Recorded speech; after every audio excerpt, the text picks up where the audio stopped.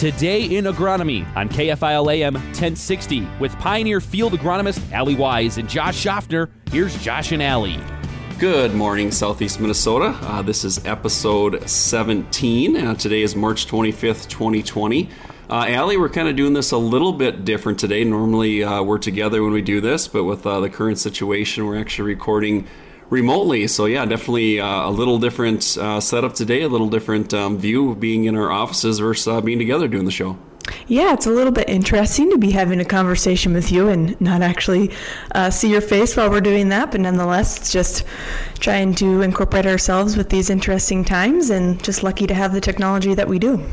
Yeah, absolutely, for sure. And so we're going to talk about a couple different things today, Allie. I think we're going to start out here in segment one. March is closely coming to an end, and we're certainly seeing, maybe looking at the 10, 12-day forecast here, looking like some warmer weather. And I know as we made the rounds here before we kind of got slowed down from travel, a lot of planners are in the shop and getting pulled out and getting ready. And I think today we'll talk a little bit about, maybe getting the planners ready to go and maybe just touching base on a few of the high points, reminders of some things we want to get prepared for before we hit the field. Yeah, and certainly, I think there's a lot of really nice planner checklists out there, but we just wanted to take more of that high-level view of taking a look at what are those things that we can prepare ourselves for here on the front end so that when some of this nicer weather hits, we're ready to go out in the field. So I think for starters, we'll talk a little bit more about maybe the mechanical type things we want to take into consideration on that actual planner to make sure it's ready to go by the time it's out in the field. I think the number one thing that seems to come to people's minds is just starting with maybe those double disc openers and depth wheels, just testing to make sure there's good contact between those. Josh, do you have any tips or tricks for kind of an easy way to check those along the way?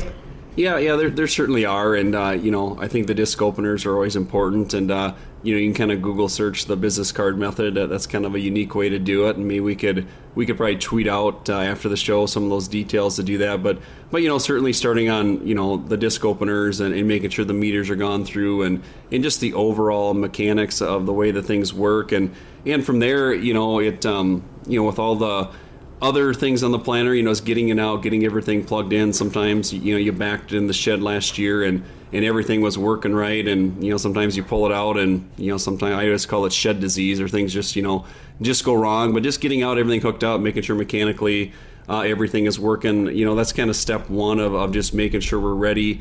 And then really one other thing, Allie, this is kind of, I think, important as it gets warmer, but I don't know how many times I go out with growers on, some of those first planting days, and you get out there and they're running in furrow starter and, there's lines plugged, and then you're out there, working with that nasty stuff. But one other thing I always encourage growers is just put a little bit of water in the starter fertilizer tanks, take it out on the driveway and just make sure all those tubes and lines are running properly, because there's nothing worse than when you get out there and you got one or two lines plugged and they're giving you trouble, and the fertilizer is sticky and greasy and sticky, and there's just nothing worse when all those are. So that's just one thing I always like to encourage, is a little bit of water through the starter fertilizer tanks to make sure all those lines are working properly is also hugely beneficial, because there's just nothing worse when you get to the field and you have trouble with that.